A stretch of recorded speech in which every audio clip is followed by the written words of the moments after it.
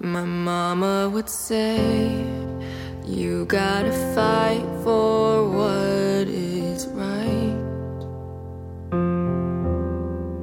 To her I would say, I wanna give back the world some light.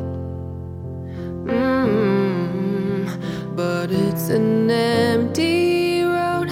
I feel so alone. I forgot what I'm fighting for.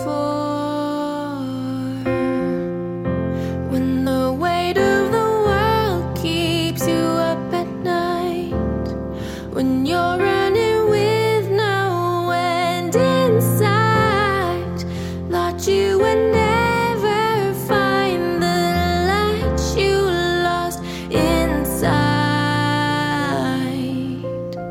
that you could find with Christ.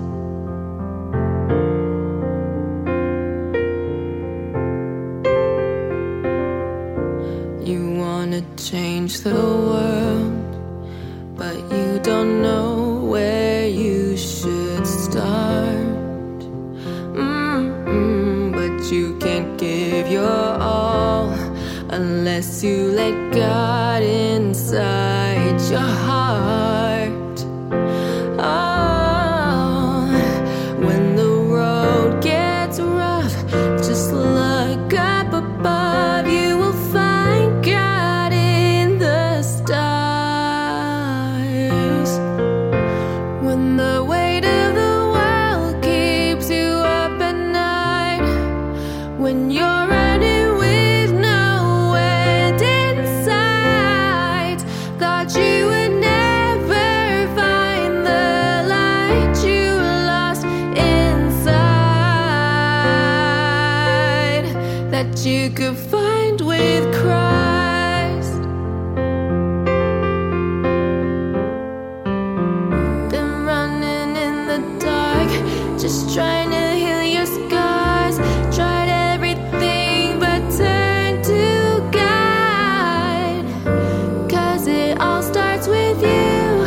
If you wanna break through, you're gonna need God to find your truth. When the weight of the world keeps you up at night, when you're running with no end inside, thought you would never find the light you lost inside,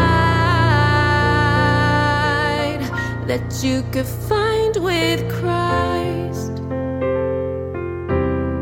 If you're one with Christ.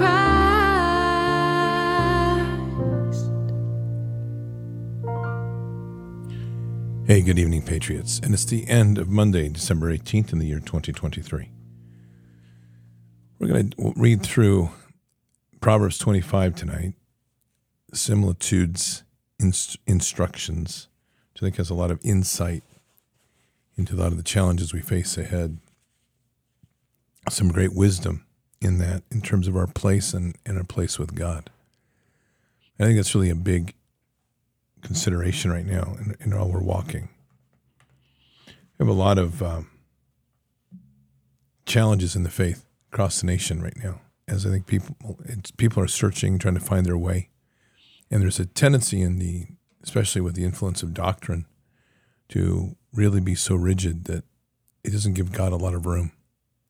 And the doctrinal approach to things is if it is so rigid within the Word that there is no latitude to move whatsoever.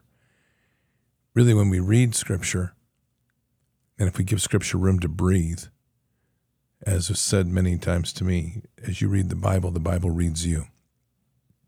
And it unlocks amazing mysteries within what God intends and where we go. And it isn't to say doctrine isn't important, but I think one of the greatest blessings I've ever had is I wasn't raised in a church.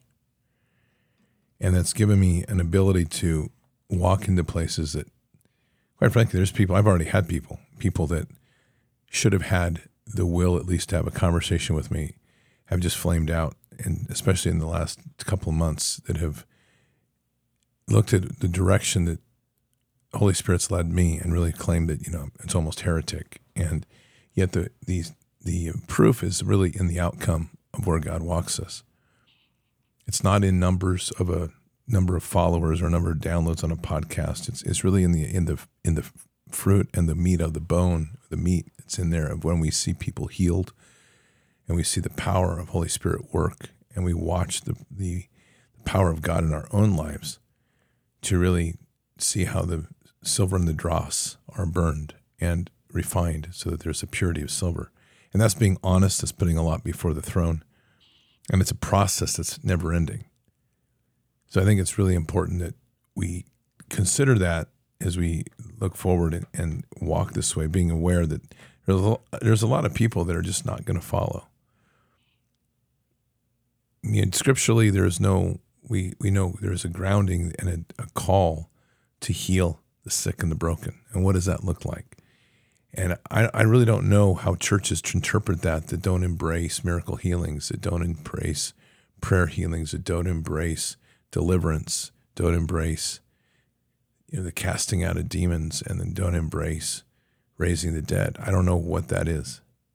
And when you don't walk in that, and you're not willing to walk in that, then I really don't know where you end up with in the principal issues. Like when God is asking, you need to be healing the sick and the broken as your spiritual shepherds. And that's scripturally grounded. So it's an interesting time. I think that people are struggling, that are still being held within the walls of what I call the dead stone walls. And I think there's a lot of tendency. I am very hard on the church. I'm hard on the church because I saw the church in my youth turn into something that it should have never been. It was driven by economics of poverty, of people having their jobs taken away. And in so doing, I saw a church turn from being a place for people to seek refuge and to heal and to hopefully grow in God, to a church that became an evangelistic nightmare, became full of door knockers, and the revelationists started to call you out to say if you didn't follow their way, you're going to hell. I saw the divisions of churches in a small town. I mean, I was in a town at the time of 14,000 people, and there were like 50 or 60 churches or more in that town. And to this day, there's still a lot of churches here, but the doctrinal divisions that happened within churches was ludicrous. And it became their way or the highway. And I've mentioned before how I saw this corruption in faith happen to where it wasn't about God, but it was about finding a refuge from having to pay a bill that you owed. So it would be an excuse not to have to pay a bill or excuse to do something else. And all of this was under the categorical arc of the reborn movement, which is some dark aberration from the Jesus movement, it really had nothing to do with it at all. So from my perspective, I grew up with a high level of suspicion with the church. And I still have carried that suspicion, especially as we walk through COVID. And we look at the church as I've taken time and continue to take more and more time studying the church of the origins of our nation and looking at the boldness that we had in our ranks of pastors and the willingness of them to speak out against tyranny, the willingness for them to speak against the British occupation at the full risk of who they were, knowing very well that they could be arrested, they could be thrown into one of the prison boats, they could lose their protective cover from the crown, they could have their churches burned down, they could have their communities ransacked, and the Hessians were the part of that. I mean, there was a very violent period against the church in our nation. But we had the courage of the pastors to do the right thing and to speak out against these things. And it wasn't perfect, but it was a lot more bold than it is today. Today we have a lot more of a church of convenience, a church that is, to a large degree, is more focused on trying to attract and make life comfortable rather than making life accountable. And that's just not in my heart to do. I'm less interested in whether you have a nice coffee bar and everybody can have a latte sitting in the pew than I am about the hard messages that get into what's going on in our world and how we have to apply our faith to fight this and win. And there's just not a lot of that going on, unfortunately. And so we have moved away from the model of what I would say is God's model, the ecclesia, which is the church as a center point. It is building on the community. It's a church that talks about the experience. It is built on testimonies. It's built on the idea of extending and bringing resources into the community. The churches should be centers of training places. They should be a place where people come to learn skills, to homestead, to grow their own food. There's resources there for them to get food, to get training, and to raise that up. And there's just not a lot of that going on. It's more important to fill the pews, to give a message once on Sunday, as most pastors do once a week. Some will do more. There are some churches that pastors will do 6 or they'll do 4 sermons a week, typically the same one they repeat over and over, which is good. And so not all churches need to fall under the exit list, but there is a definite need to change the nature of how our churches work. And I do not believe the churches should ever step back from growing food and reaching into the community and teaching the community how to do community gardens and teaching community how to raise up their self-sufficiency. I think that's an essential part of what the church should be. I believe the church should be leading in those sort of Jeremiah 6:16 roles, where it's literally seeking the ancient paths, right? And it should be the place where, in seeking the ancient paths, they should be looking towards leading the communities back in the right way to where we have balance and we have the idea of going back to what God intended. Thus says the Lord, stand by the roads and look and ask for the ancient paths. And I always looked at it's to ask for them, not to expect them to be there. And unfortunately, a lot of the training in churches is to expect that something will be delivered to you. And it continues, where the good way is, and then walk in it, and you will find rest for your soul. So as you ask and it's shown, then you have to walk in it. And that's our responsibility to make that choice. And it doesn't say it will be easy. It just says you'll have rest for your souls.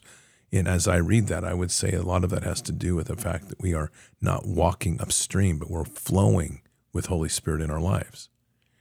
And then it says, but they said, we will not walk in it. So there's a split of people saying, agreeing with going back with God, and others saying, no, I'm going to go my own way. And we have a lot of that going on.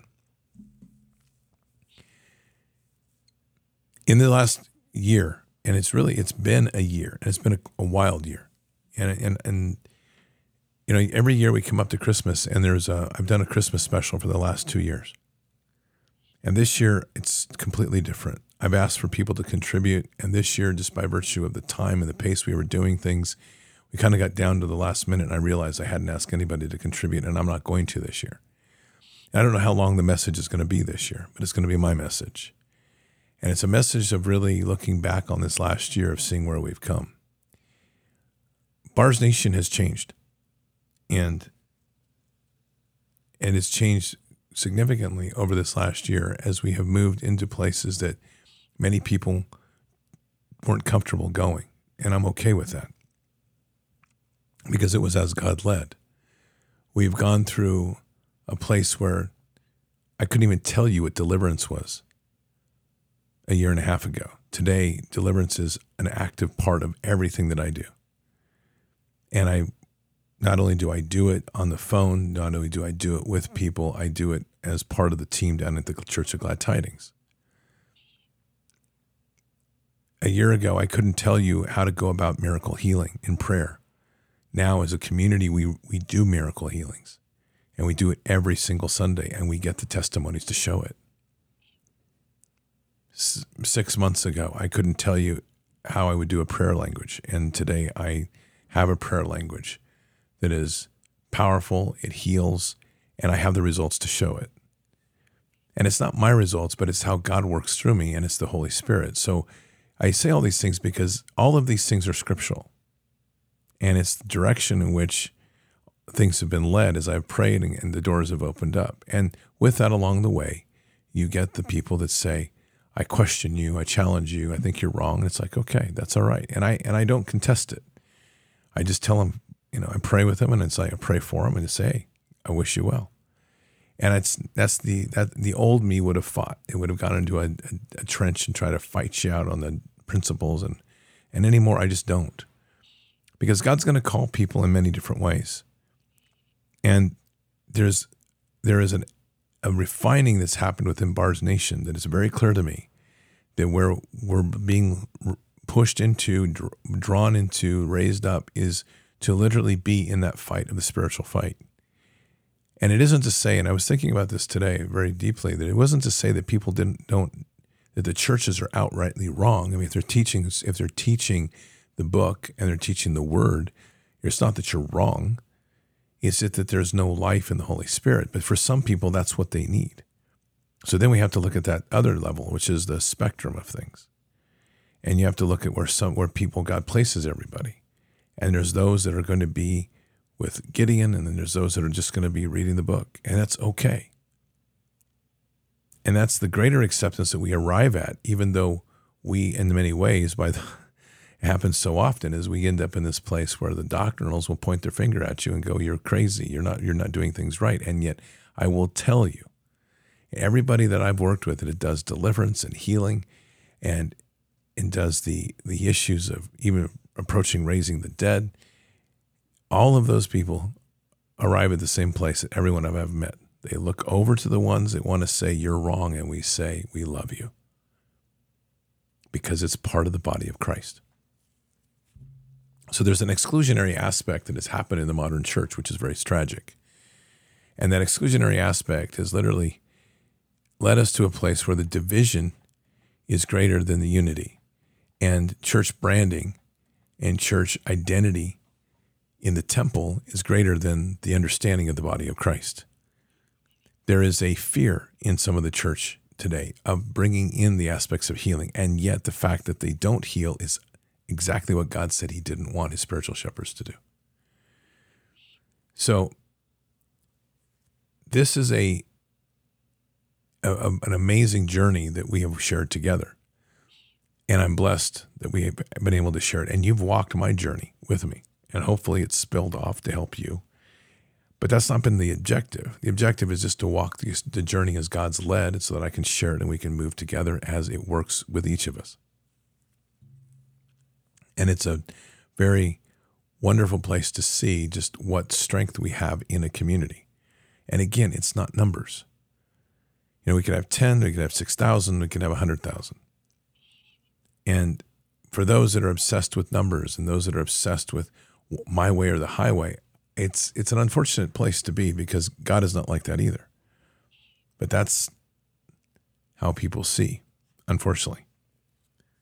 And it becomes so narrow and so blinded that exclusion and division end up being at the root of all things.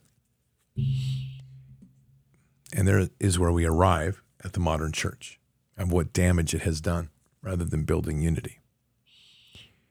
And maybe it's not just the modern church. Maybe it's all people's hearts too.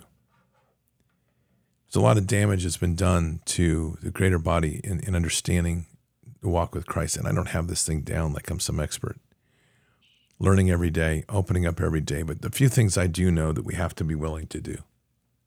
One is we have to be willing to take ourselves before the throne and ruthlessly and brutally repent for that which we have done, and then open ourselves up to be able to lay it down the way God needs it, no matter what it is. And that means the most sacred things that we care for.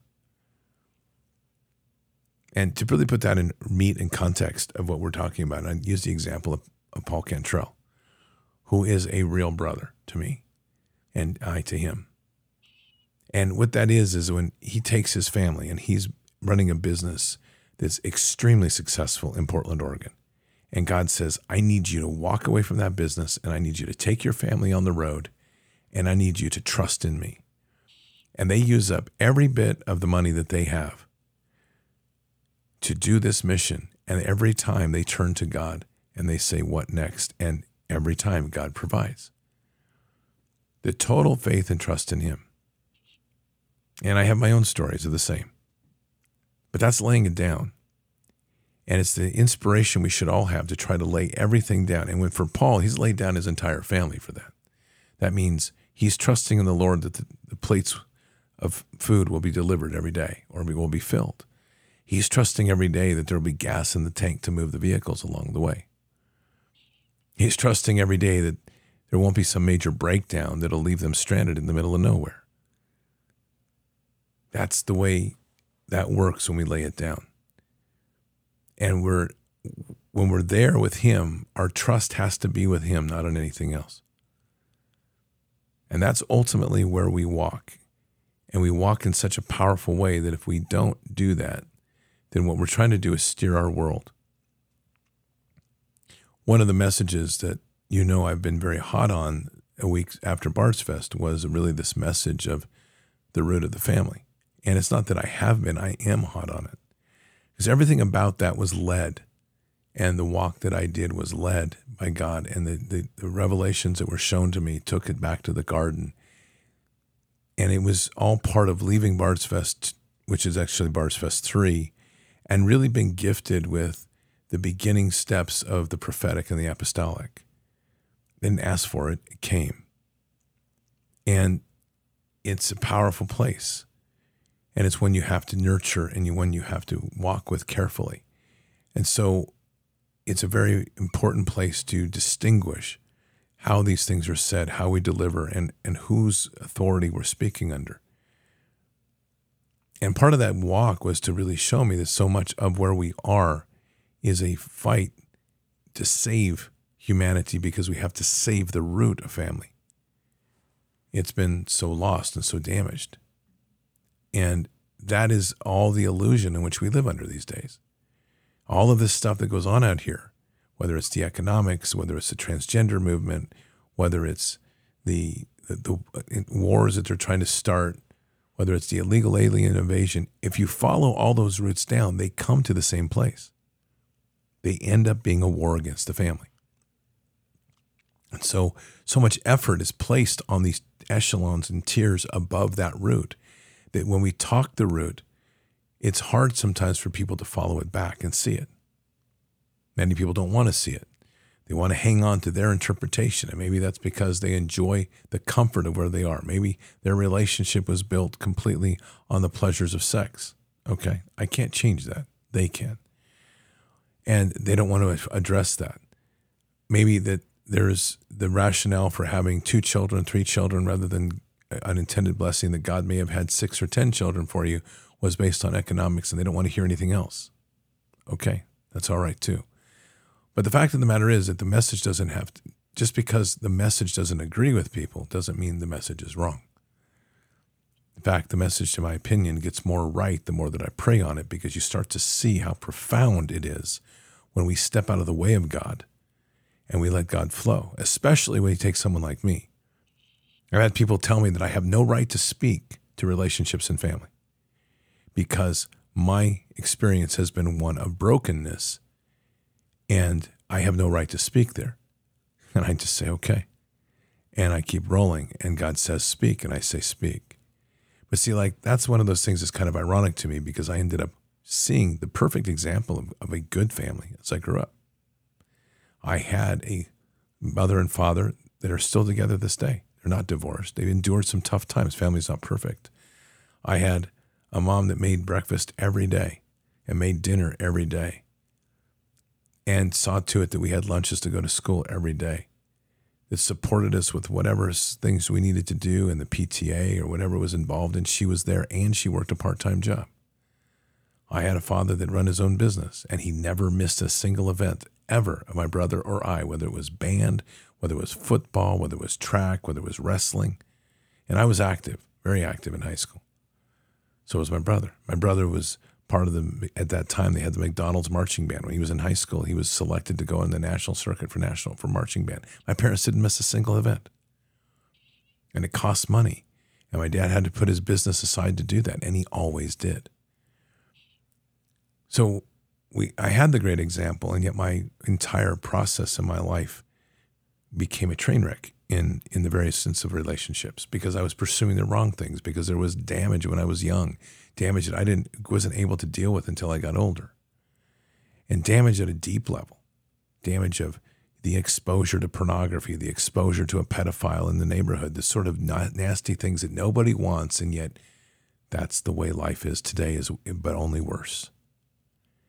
And so you develop a deep respect for what healing can do, for what deliverance can do, for what forgiveness can do. And it took me a long walk to get there. And it hasn't been easy. And I've kicked and screamed about this, going to the altar on some of this, telling God I won't, and he just kind of shrugs us off, and it's like, are you done complaining? And then yes. And he's tolerated my resistance to his push to a point now that it really isn't much at all. Because if God wants something from me, I may have a hesitation, but if God wants something from me, I'm going to say yes and step into it. Because it's that great. And that doesn't translate to some sort of prosperity gospel where you suddenly look to the skies and you have a Learjet delivered to you because you've been praying. It might go the opposite way, to where he's asking you to use what you have in a way to draw it all down. That there may be where you have little left, but it's all in the end of the day what he's asking you to do for the greater works of kingdom. That whole journey has been part of this story here. So as we enter into a week of celebration of life and celebration of the birth of Jesus, and of course we get into this annual thing of, well, should I have a Christmas tree? And what about Christmas being the different date that Jesus was actually probably born in September, not December? And we do all these things, and it's like, let's just take a moment, since we have the time, to celebrate the birth of Jesus and to have the intent in our heart to do it, and not get wrapped up into the obsessiveness of thinking that somehow Satan has no more power over us. And we do that a lot. We give greater credit to the enemy than the enemy deserves, and we give greater space for the enemy to grow than the enemy should ever have, because we think somehow that the enemy has a hold on our heart and we have to rebuke everything and we have to cut everything free. If we don't, it's all going to wipe us out. And so much of that is the intent that's in our heart, and who are we walking with and how are we walking? And that doesn't give too much. We don't want to go too crazy on that latitude, because pretty soon you're going to find people justifying everything. And it's not a point of justification, but it is a point of having the intent of how we walk in this world. And so as I've reflected this week on, what do you do with that sort of story? What do you do when you're usually doing a Christmas special? And I had committed to doing one every year. And what story do you tell? And I really don't have that story yet. And I don't know how it's going to look by Sunday night, but there'll be something. But I do know this, it's going to be a very personal discussion about this walk in resetting the church, restoring the church, and what it means to me and where God really is. Because God isn't living in the boldness of us dead stone walls. He's living in the world. It's out here where I have 16 head of cattle, and we've got 5, maybe 7 now calves on the ground. I have to check tomorrow. And we've lost one. And it's that same place where you mourn the loss of the one as much as you celebrate the birth of the 7.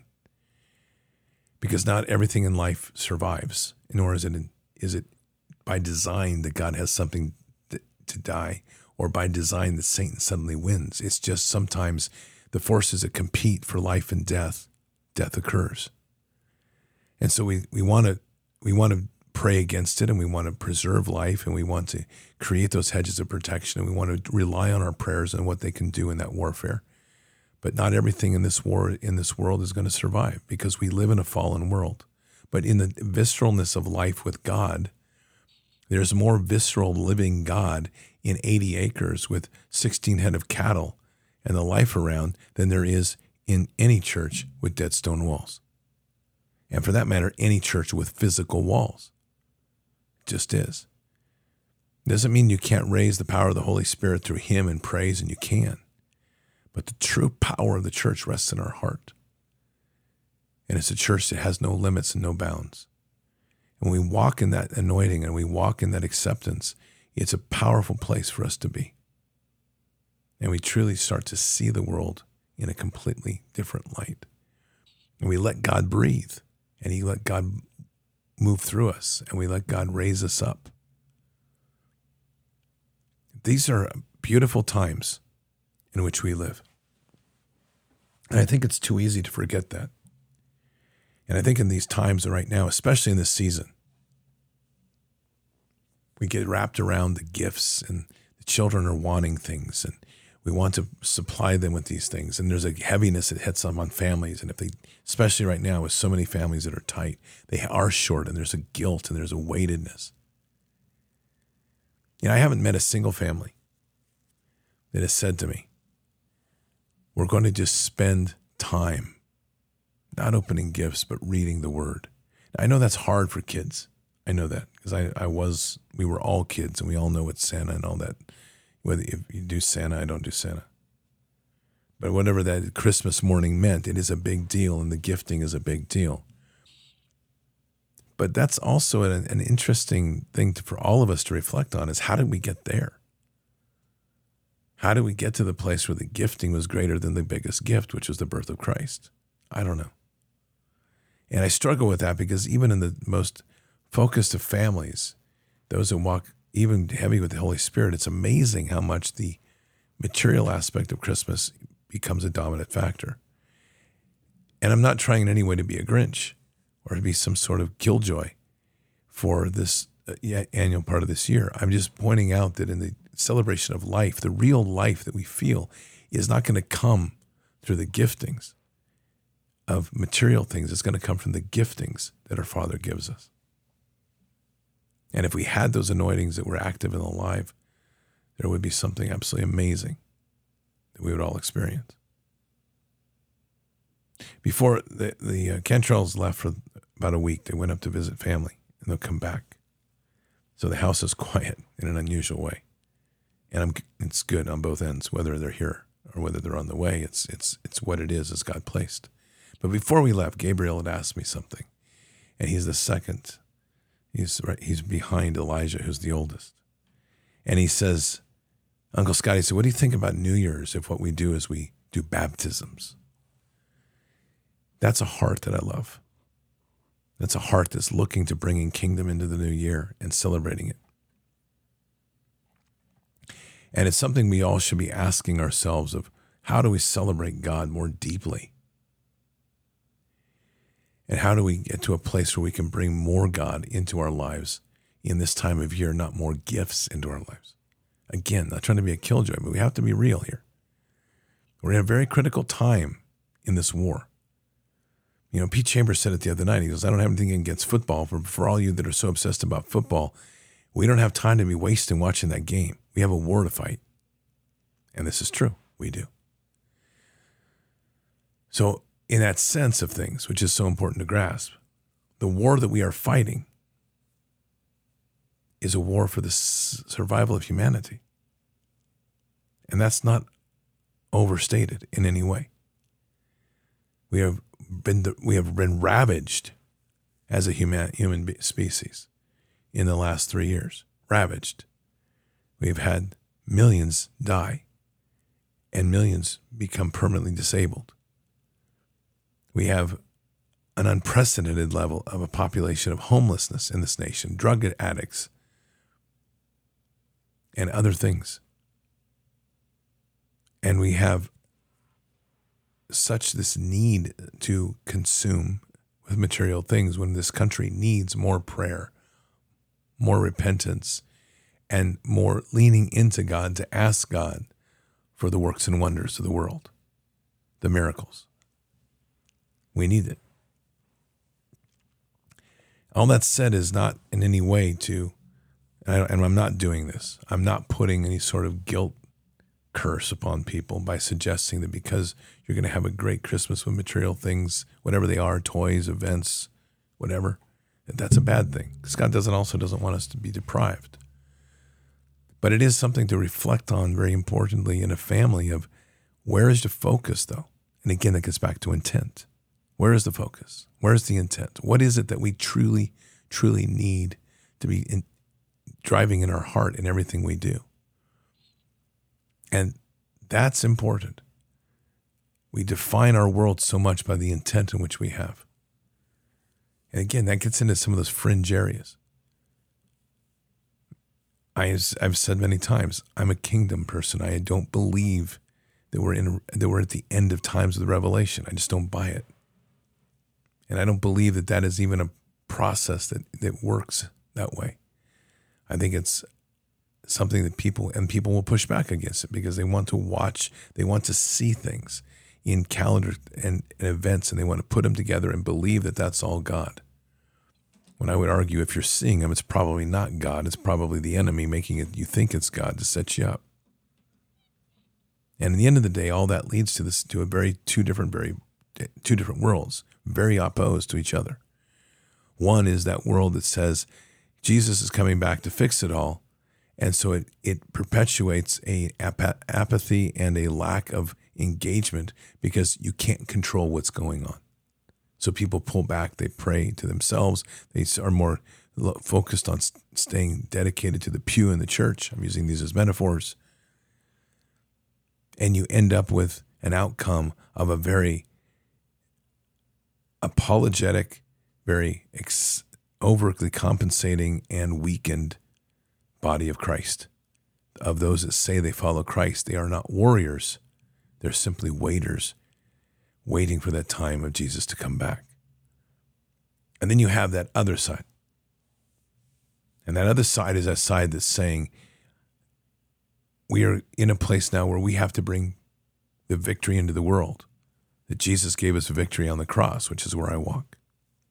And with that, you find the need to try to grow your gifts and talents. We seek out that place to heal people, to deliver more people, to speak the prophetic, to have the apostolic work within our lives. We seek to speak the gospel of Jesus Christ because we want to bring people into this. We want to bring them in with the anointings that they can receive. We believe in a faith that is active and alive, not one that's passé, that there's no longer miracles in the world, but a place where there's more miracles than ever now. And we want to be part of it because Christ told us we can. Christ told us we can do these things and greater than he. So those two worlds are juxtaposed. And it's going to find comfort for two different groups of people. And it isn't going to be easy for I would say a unification to come along those lines. To a certain degree, that's exactly what we've witnessed here in Bard's Nation in this last year, especially in the post-Kentucky event, which was actually quite stunning to me because we left an event there that was amazing. And I've talked about this some, but I really want to address it tonight as we head into this week. And I told you we were going to read Psalm 25, but I can tell you right now that isn't, or Proverbs 25, but I can tell you that isn't going to happen tonight. Maybe tomorrow night. Didn't expect this to go this way, but that's what happens when you lean into the Holy Spirit and say, lead. Holy Spirit was alive at Bards Fest in Kentucky. It was flowing. We were walking in the yes. We were walking in a place of saying yes. And what I've ended up witnessing and have been the recipient of are so many people that said no. And that no wasn't just simply a no. It was wanting to tear it down no. It was wanting to divide. It was wanting to be haters. It was wanting to blame one person over the other. They didn't want to hear what was right and what was going right. They wanted to speak to what they were uncomfortable with, and so they attacked. And it's been a tragic walk to witness this because it's truly the hand of the devil, but it's weak people that walk in a weakened faith. And that I say very boldly, because if your faith is strong and you understand what happened at Kentucky and you understood the power that was gifted there, the miracles that we were witnessing, the early morning hours of deliverance when we were truly seeing things happen that can be described in no other way but miracles of the living God. When you witness those things and see them, they change you. Unfortunately, so many didn't want to see them. They didn't want that. They were uncomfortable with things that they were witnessing. And they took sides. It was never about a person. It was always about God for me. And wherever God led me to speak and others that were there and we got us to speak, we did. I've seen pastors turn on me that I trusted. And I literally sat back and said, wow, okay, if you're turning on me and I trusted you and I've been giving you a message, there's only two answers. It's either one, I don't hear God at all and they're right, or I'm hearing God and whatever is happening is causing a reaction in them, be it demonic, be it a deep wound of needing healing, but it's provoking something to try to stop the message that I'm hearing from God. So I chose one. I chose the path of saying I heard God. And everything forward that I can line up shows that I did in the way I walked, because things happened, doors opened. Then they just opened, they flew open.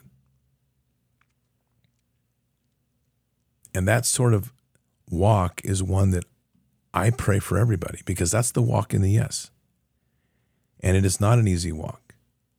And it isn't one that you're going to be the most popular guy on the block. And it is the walk that's going to provoke people to try to throw stones and cast stones, just like those they did against the adulteress. Because it's easier to throw a stone than it is to look at yourself. And in no way here do I put myself on a pedestal in the sense of saying that I'm some far above rebuke or reproach. I have had so much poured into me to challenge me, to push me, to break down walls. And those are stories that I don't tell all of them here because they are deeply personal. But I can tell you that there is no stone that gets left unturned. If we can find it, I'll turn it over and I'll bring it to the Lord, because that's how we set ourselves free from this bondage. So there's been a tremendous movement in Bars Nation in a year and a couple of months. And it's the place that we walk into now, a very powerful step into 2024. Christmas represents that celebration of life and a reflection of where we've come in this last year. And it's tremendous. And last year's theme that God put on my heart for the Christmas special was answering the call. And I committed to that, and that's become walking in the yes, but it's the same thing. Where he puts on your heart to lean in and answer the call and do not hesitate. And that's been my walk all along, and I continue to move faster and harder and higher in all of that. Wherever he will let me go, I will go. And I will walk into places that even seem a little bit wild or even fringe, if you want to say. Because if I think he's got me there, I know he has me there for a reason. And if I hear his word and he says go there, he will go there. It reminds me of a story that I've told before here, but it's an important one to recount. This is really before I knew God deeply, but it's an interesting path that I've known all along. He's led me places even though I didn't know him. And I've told you this before, but it's important to keep in mind. He spoke to me when I was 4 years old on the sidewalk outside of my parents' house on Dent Avenue in California, San Jose, California. And he told me, you were born in this time for something special, something very unique. Okay. Didn't understand it then. I'm seeing it now that it's a powerful moment in time to be. So I look back on my life from a very different lens than I looked at my life even 3 or 4 years ago. My life has been ordered by him, even though, or at least it has been reordered by him, even when I stumbled and fell. I don't believe that he's led me to make mistakes, but I know that he's used those mistakes. And I know that he's used what the enemy's thrown in my path to derail me, to mature me, to give me a richness of experiences that could never have happened had I been raised within the dead stone walls of the church. And so when I arrive at a point now where what is being asked of me is to look greater and farther than I ever have, I find it very easy to do because I'm not restricted by the things that I was always told, or that many people are told that they can't do or not or won't do. The examples I've already given: deliverance, miracle healings, raising the dead, just to name 3. So in 2005, I was preparing my photography skills to go do an embed with the goal of doing an embed, which had not been confirmed yet, but that was what I was seeking as a combat photographer. And in 2005, I really wanted to be a combat photographer, but that was going to be the direction. And that all was morphing very quickly because that whole industry was collapsing at the time. They were firing the photographers from the staffs. And the only avenue you had was a citizen journalist, which is what I became. But there was a project that I was led to do. And it was as gritty as it gets. And it was on the edge of where I will guarantee you, even speaking about it to some, they will probably raise their hands in prayer to try to rebuke it. Because what I did is I spent a month, literally, 5 days to sometimes 7 days in that month a week, inside one particular strip club in Portland, Oregon called Devil's Point. And I filmed and captured the stories of those that were doing the work of strippers. And as I reflected back on it, I have such a deep understanding as much as I can of why Jesus sat with prostitutes and tax collectors. Because these people are so broken and yet they understand life so well. There's a faster conversion to take somebody who's a stripper to bring them to Christ than people who are comfortable in their material world. Sad but true. And Jesus knew this. They were bound by all the ease of the world. They were burdened with all the brokenness of the world. And they had to survive. I've said many times, if you could listen to the language and the conversations with Jesus, and I won't say them here, but I can guarantee you that they were very off color when you're speaking to some people here. Because many of these girls don't have anything else to give in thanks but their body. And you have to hold a line to always walk away from it, which I did. But there are people that are seeking something greater, a freedom from the imprisonment that they're in, a slavery that they've been put upon. And it is that. It's the worst of the worst. And the only validation that they give for themselves is men, primarily, who go to these places to watch them spin on a pole, to take off their clothes, and to stick dollar bills up on the stage or worse. And that's the validation that they know, because almost every one of them comes from a broken family, parental abuse, probably incestual rape, and some sort of drug addiction usually, and something on the streets. And every one of them has a similar story because they've had to make up a story to justify what they're doing. And typically it goes something like this. I'm going to school. I'm saving money to go to school. I'm trying to be a model. And then they have dreams of being a model as a stripper. They have to build a story. And they don't have a story to give or receive that's greater than them.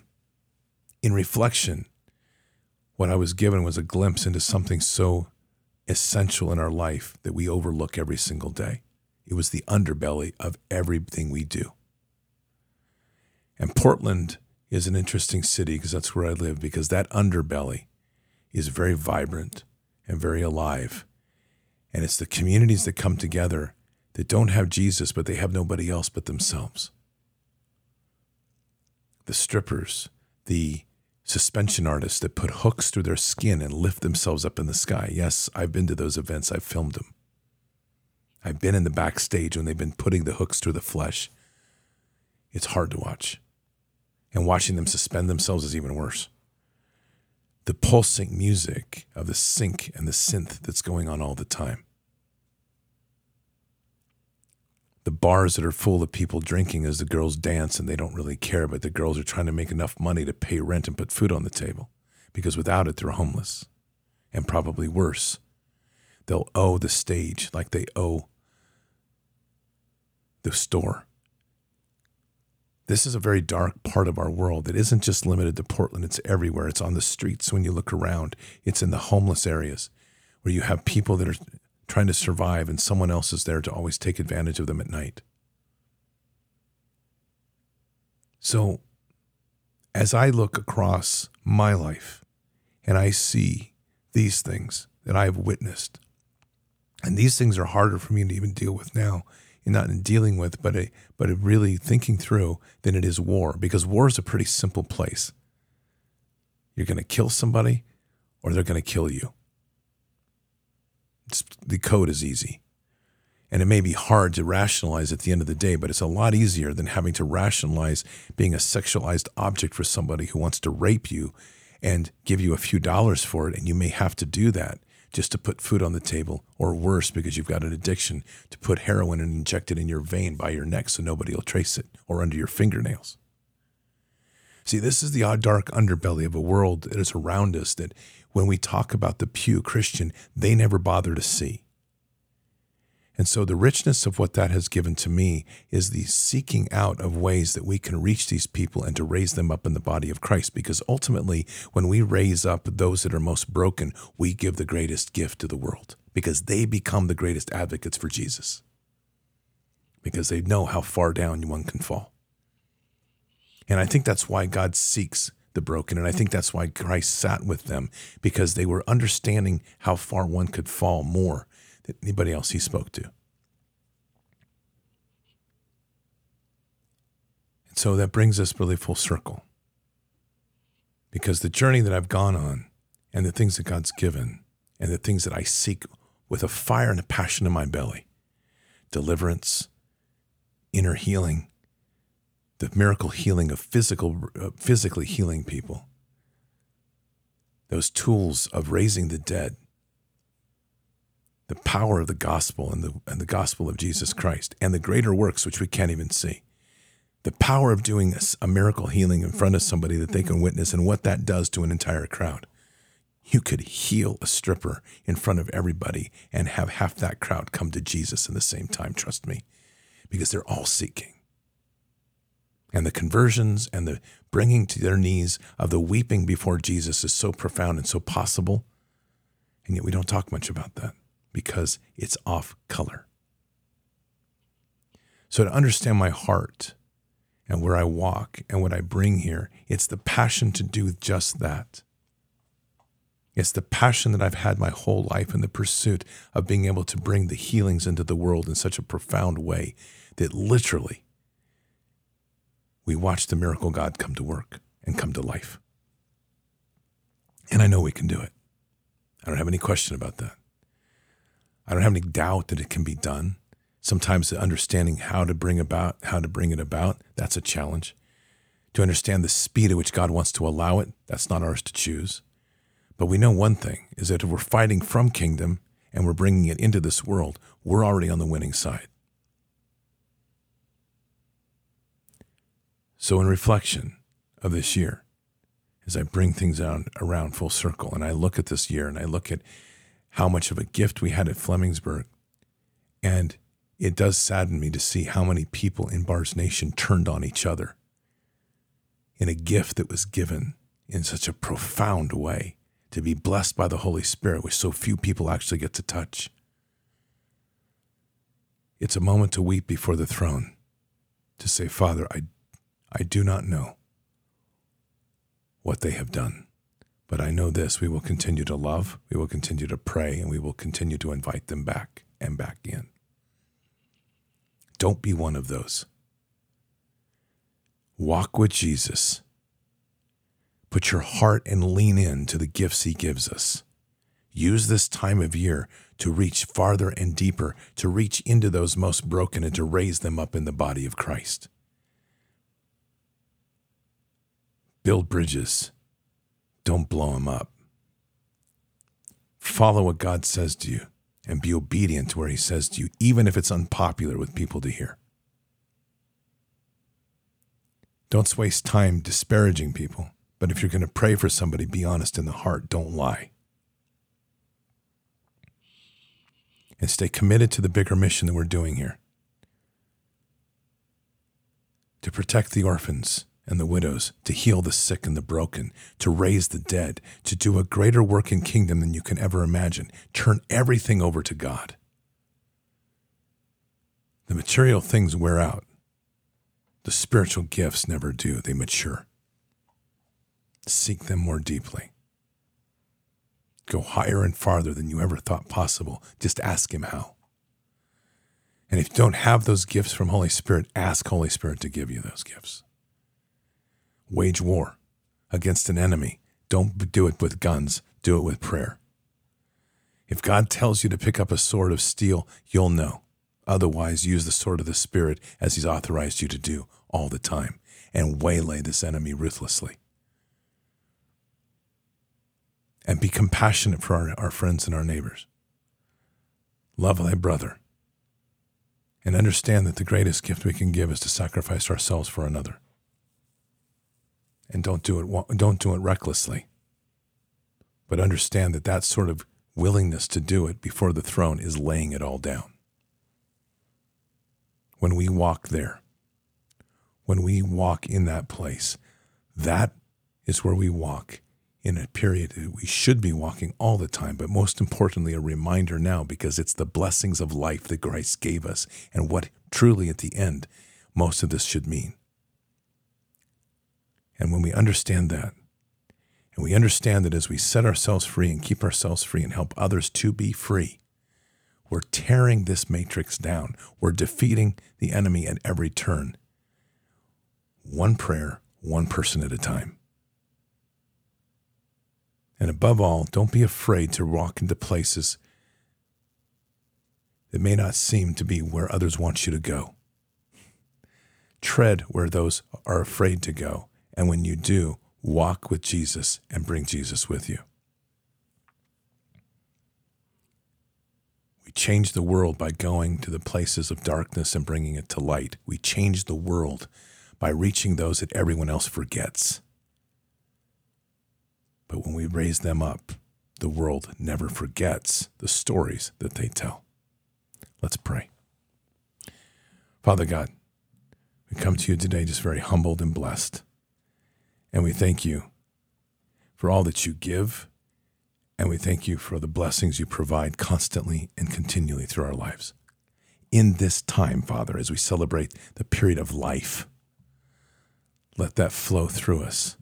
Let it raise us up. Let it remind us truly in this walk of what it is to lay it all down and to do the work that you guide us to do the greater works of kingdom, and to do so without concern for how others see us or for that matter, what we have to give up to do it, because we know in the end of the day, if you call us, it is where you need us, and all will be provided.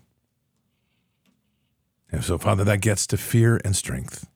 And so I pray this evening for just an anointing of the strength of the warrior Christ in people's heart, but equally to truly embrace that walk to such a degree that there is no fear.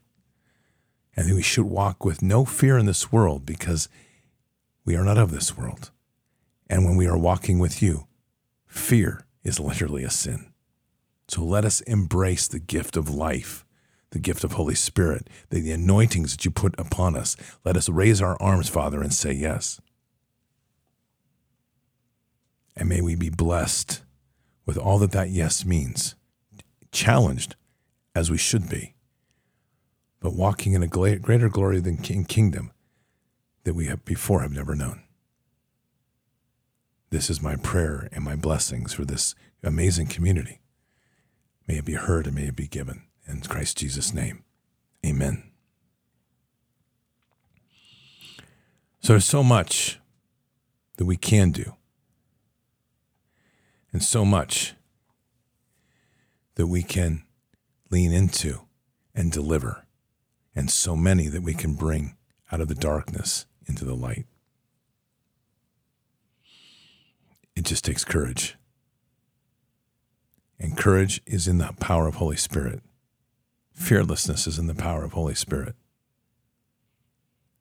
And once you're there literally are no limits. There are no walls to stop you. There's just God. Just God.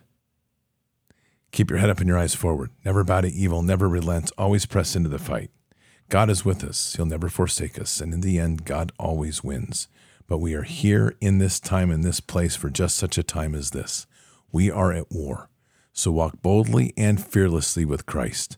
Occupy the land. Expand the kingdom. Subdue the enemy. Mission forward. Patriots, I'll see you tomorrow morning for Bended Knee. Until then, or until the next time, God bless. Good night. Thank you. And out for now. Oh, I wanna feel just wanna breathe again. Dive into the deepest end. Oh, I wanna feel something. Let me get back in